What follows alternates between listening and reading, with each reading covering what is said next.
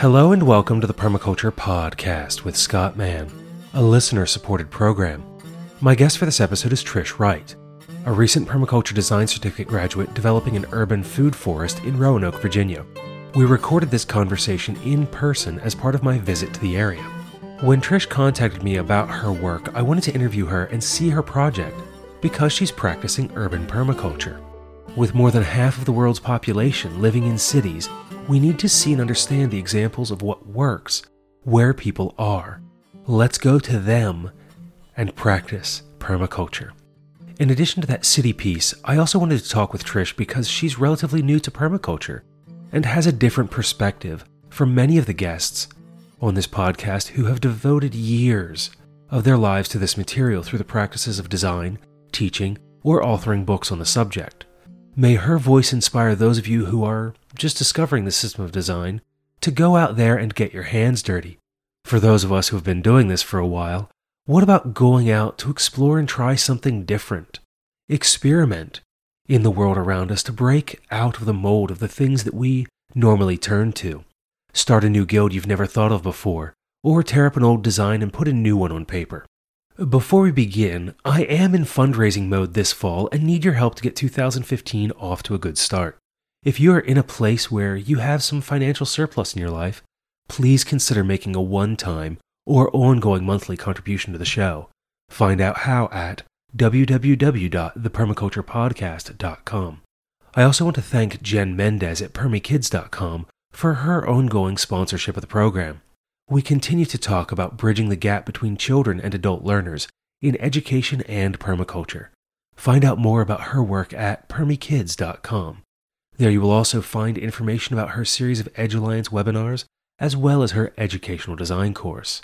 If you have an event, organization, or a personal interest in sponsoring an episode of the podcast, please let me know. show@thepermaculturepodcast.com or call 717-827-6266. Now then, on to Trish. I'll join you again afterwards. Then Trish, why don't you give us a bit of your biography and background, how you came to practice permaculture, and we can take the conversation from there. Hi, Scott. It's nice to meet you, and I feel honored to have you here checking out my project. I come from a varied background. Actually, I was a military brat, traveled around a lot. We have lived here in Roanoke most of my life. Professionally, I did a lot of construction work as a project estimator and manager in Baltimore. I lived in Baltimore for 6 years and worked for a design firm who did Christmas decorations for shopping centers across the country. So doing general sketches and layouts and to scale things, I had a little bit of experience with taking blueprint reading and drafting classes and such by hand. I don't really like the computer drawing CAD things myself. And then I've somehow gotten into more of an administrative accounting type thing, which is really very boring to me, but it was paying the bills. And I started gardening, actually. Although we had a garden when I was growing up and my grandfather had a farm, I hadn't started gardening until 2010.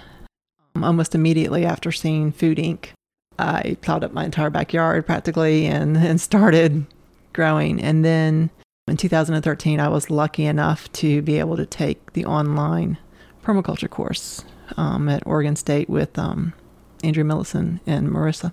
I mean, it's just been a transition after starting the garden in 2010 as just a conventional garden, more or less. No pesticides, though. It was organic. It's transitioning now into being the food forest area of the garden. And then I'll have annual beds closer to the house as I continue to proceed and funds are available to do so. And when you were walking me through your garden, you were showing me the various guilds that you've been developing as part of your design and your layout. You have your chickens in one area, you have a section that's going to be devoted to your annual vegetable garden, as well as then the perennial food forest that you're developing. Can you walk us through where some of your design ideas came from and why you chose the layout that you did? And then also for the listeners, I'll take some pictures of your design that you have here that we've been looking at so they can get an idea of what this layout looks like.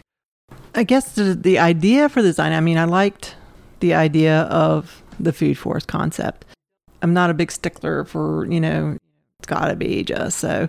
But I grew up playing in the woods. I love the woods. So it kind of appeals to me for that reason alone. The idea of perennial foods that I don't have to work every year for, and they just kind of come as magical. I mean, in the spring to see all of my herbs coming back it's a great joy. Layout, it kind of happened organically, and it's still, even though I have a design I've put a lot of time into, there are some changes I have in mind for it as I go along and actually see things, in 3 dimension. So, I mean, it's what I like to eat and what would help them. And you're doing a lot of growth on contour in your backyard, and you have some trees integrated into those. Was there a particular order or process for where you placed your trees? I did start on contour after doing my conventional gardening style and finding that the more northern sides were not producing as well. The plants weren't growing as well, and I couldn't figure out why. And then I realized they weren't getting as much water as the lower through natural drainage. So I did lay out beds, semi-raised beds on contour. The placement of the trees were more of trying to limit shade or work with the shade and where it would fall to work. So like the pears are going to be pretty substantially large trees when they're full size, was the main thing. Looking at aspect is really what was driving me more on that. Can you give us a walkthrough of what you're currently growing in your garden? Oh my goodness. The trees, I have 2 different pears, nectarine, hardy fig, pawpaws, black currants, elderberries. Then I've got strawberries and comfrey and rhubarb, lots of herbs, oregano, rosemary, sage, chives, parsley. I mean, and then I had the annual things I grew this year, which are your typical peppers and onions. And there's still some things. I have potatoes, sweet potatoes are still in the garden. I'll leave those, the regular potatoes, to harvest through the winter instead of trying to store them because they don't store so well. If I leave them in the ground, they do well. Sweet potatoes I'll have to dig, and they store well in the house all winter. The one thing this year that has been wonderful to watch has been the pollinator plants. My first year with bee balm and the bees, I had so many bumblebees, even wasps, and I added ground waterers this year. And the yellow jackets really seem to like those more than anything. And you also mentioned that you're inviting in lizards and amphibians. Yes, I've been trying to attract them to help with pest control because I don't use any chemicals. I don't even use like the soap and water sprays usually unless I'm like totally desperate. I'm trying to create a balance, and I'm seeing it happen. It's just in just a couple of years of creating the habitat, not being overly clean. I mean, my grass will grow out there as weeds within the garden to almost my knees. And so the green snakes, I have rough green snakes this year that appeared out of nowhere. And I literally screamed and jumped up and down with excitement when I saw them. I actually videotaped it too. Everybody was like, "You're weird. You're excited to see a snake."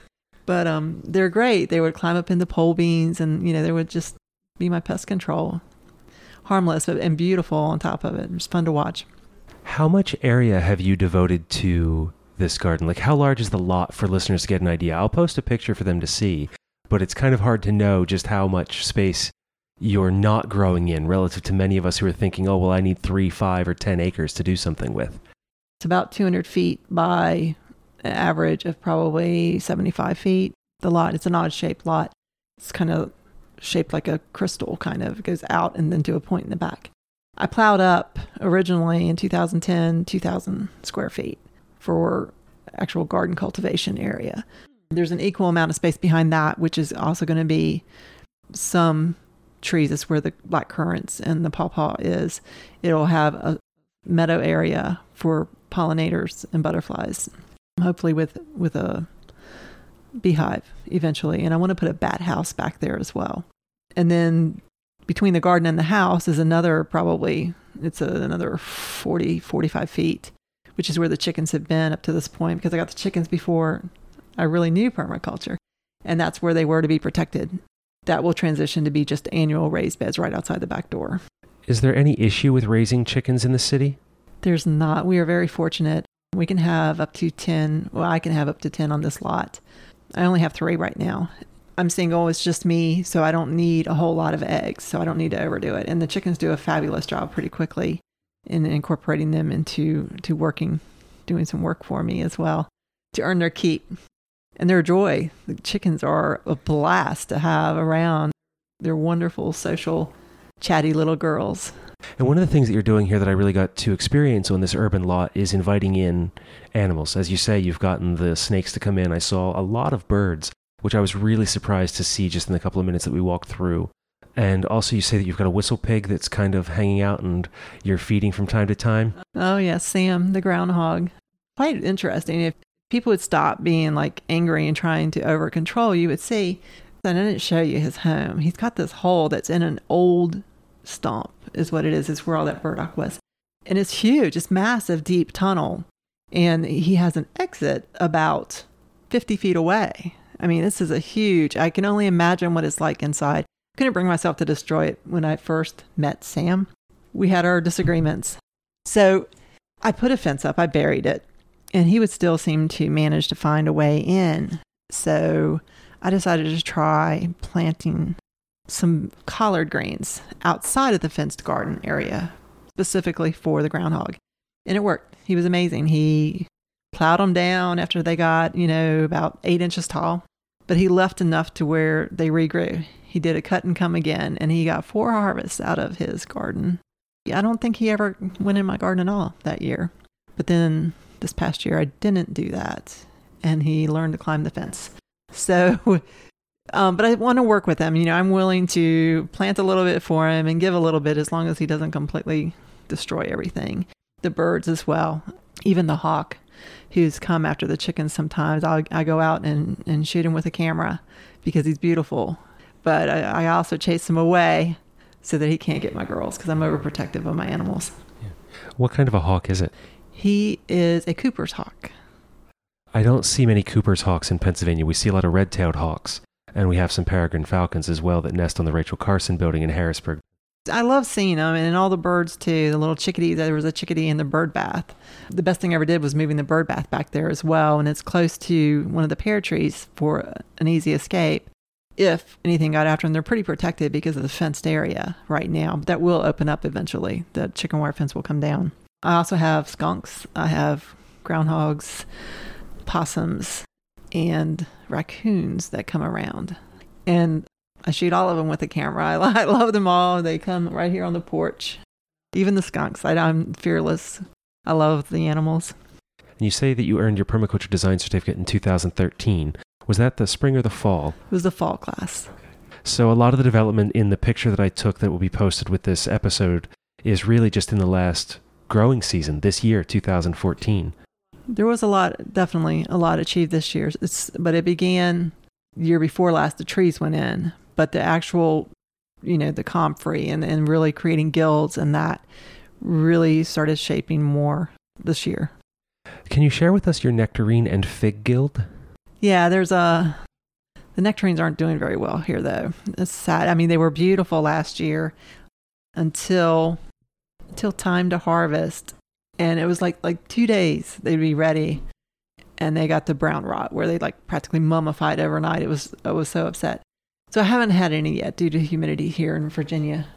But along with it, I have the fig as the understory to the nectarine, sort of. It's a pretty good sized fig tree. I have comfrey and echinacea and strawberries in the guild now with a little bit of red clover as well. I also have a ground level reptile water dish there because these snakes, the green snakes, the rough green snakes, they like to climb the trees. They like to be up.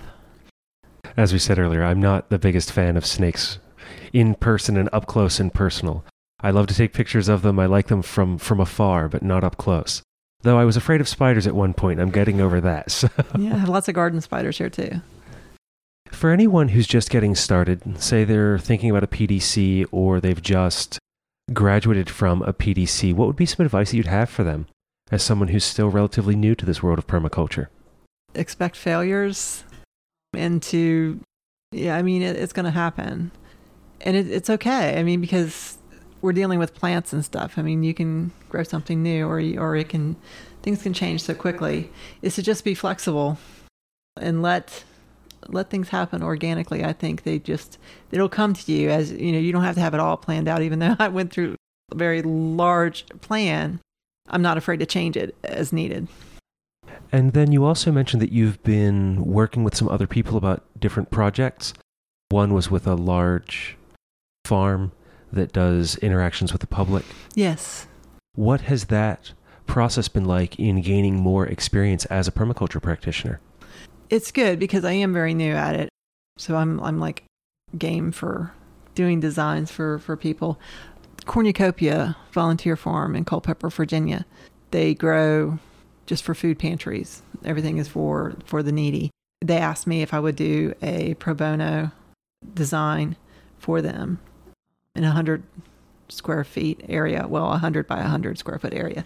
And I opted, of course, to do perennials and tried to get them to do some like persimmons and things like that of native plants, but yet food plants and trees, to offer something different besides the corn and potatoes that they're growing, your common foods. And also included a lot of herbs, because they can use I included a solar dehydrator for the site where they could dry the herbs right there to give to the pantries. And blueberries, lots of blueberries to add fruits and stuff for the people. And how did you come about getting that experience? Was it someone that you knew, that you talked to? To come upon that project? Yeah. We were Facebook friends. Okay. And I was like talking about my classes and sharing assignments as I went through the class. And he asked me if I would do it. And there you have, folks. Make sure that you're using your social networks in order to connect with people and get more information and more possibilities of what you can do with this system of design. The other thing on the networking I'd like to share is the current project with, it's a collaboration between Goodwill of the Valleys and the Roanoke Community Garden Association, and Virginia Tech will be doing the illustrations. For Goodwill, you mean the charitable organization that runs does the clothing drives and things? Exactly. They have several stores here, but they have a property at corner 24th and Salem Turnpike here in Northwest Roanoke, which is it's actually near a housing projects area. So it's a lot of low income. A lot of people from Burundi actually have been gardening in the community gardens, and we are working on designing a combination of the community garden and a food forest element to it, along with educational, possibly a greenhouse. And it's called Growing Goodwill Garden. So I'm real excited about working on that project with people. Well, Trish, thank you for spending the time with me today that you have for this short interview and taking me around and letting me see your garden to take the pictures that I did, for sharing the information that you have with the listeners about what it's like getting started. Do you have any final thoughts before we draw things to a close? Enjoy it. Jump in. Don't be afraid to start. I mean, even throw it out there in the middle of your yard. Don't be afraid. I think because then you have a starting point and you can grow out from there. That's what I'm doing with the gills. There's not real far, but they're, 40 feet apart from each other. But the plan is that they will grow outward and blend into each other. And then over the years, you'll see the materialization. And experiencing your garden, I think, is the greatest reward of it all, even beyond the food. Thank you for adding to the voices that bring about more abundance in the world. Thank you. And that was Trish Wright. You can see examples of Trish's design work in the show notes at www.thepermaculturepodcast.com. Some things that stand out from this conversation are about how much you can do with not a lot of space, which was a recurring theme from the trip to Roanoke, which you'll hear more about in the interview with Lee and Dave O'Neill at Radical Roots Farm, and also with Holly Brown at Island Creek Farm. 2,000 square feet. What Trish originally started with is less than 1/20th of an acre, yet she has dozens of species of plants that are useful to her and the wildlife, and is able to develop multiple guilds in that space that will expand and integrate into a full food forest garden. With wildlife, she's also planting for other species, such as food for her groundhog, pollinator plants for pollinators, and also water features for birds, snakes, and amphibians. Her situation is a great example of how we can work with nature rather than against it, and can do a lot of good in our designs by including such things, and grow the system to have more yields, even if they don't appear to benefit us directly by producing food or meeting a human need. Finally, I've done a lot of what Trish did to gain experience early on by volunteering with different projects. If you're interested in hanging out a sign and doing design work professionally, spend a few years working with or for others, whatever chance you get. Here, Trish is doing work with a Goodwill and a local farm. I worked with a church and a nonprofit. I've also had people contact me with questions through Facebook because they knew that I practice permaculture. And recently, an old friend of mine, who's a single father with 6 children, has been consulting with me via text message on how to create more self-sufficiency for a large family. There are many people who want this information and your help, so ask around. Put yourself out there. Tell people what you're doing, and you'll get the assignments you need to help build your portfolio of permaculture design work. If there's any way I can help you, get in touch with local groups or organizations to help you get started, or you'd just like to sit and have a conversation about what you can do next, let me know. I'm here to help you create a better world every day. Give me a call, 717-827-6266, email show@thepermaculturepodcast.com, or join in the conversations at facebook.com/thepermaculturepodcast, or follow the show on Twitter where I am @permaculturecst. Until the next time, spend each day making the world around you the place you want to live by taking care of Earth, yourself, and each other.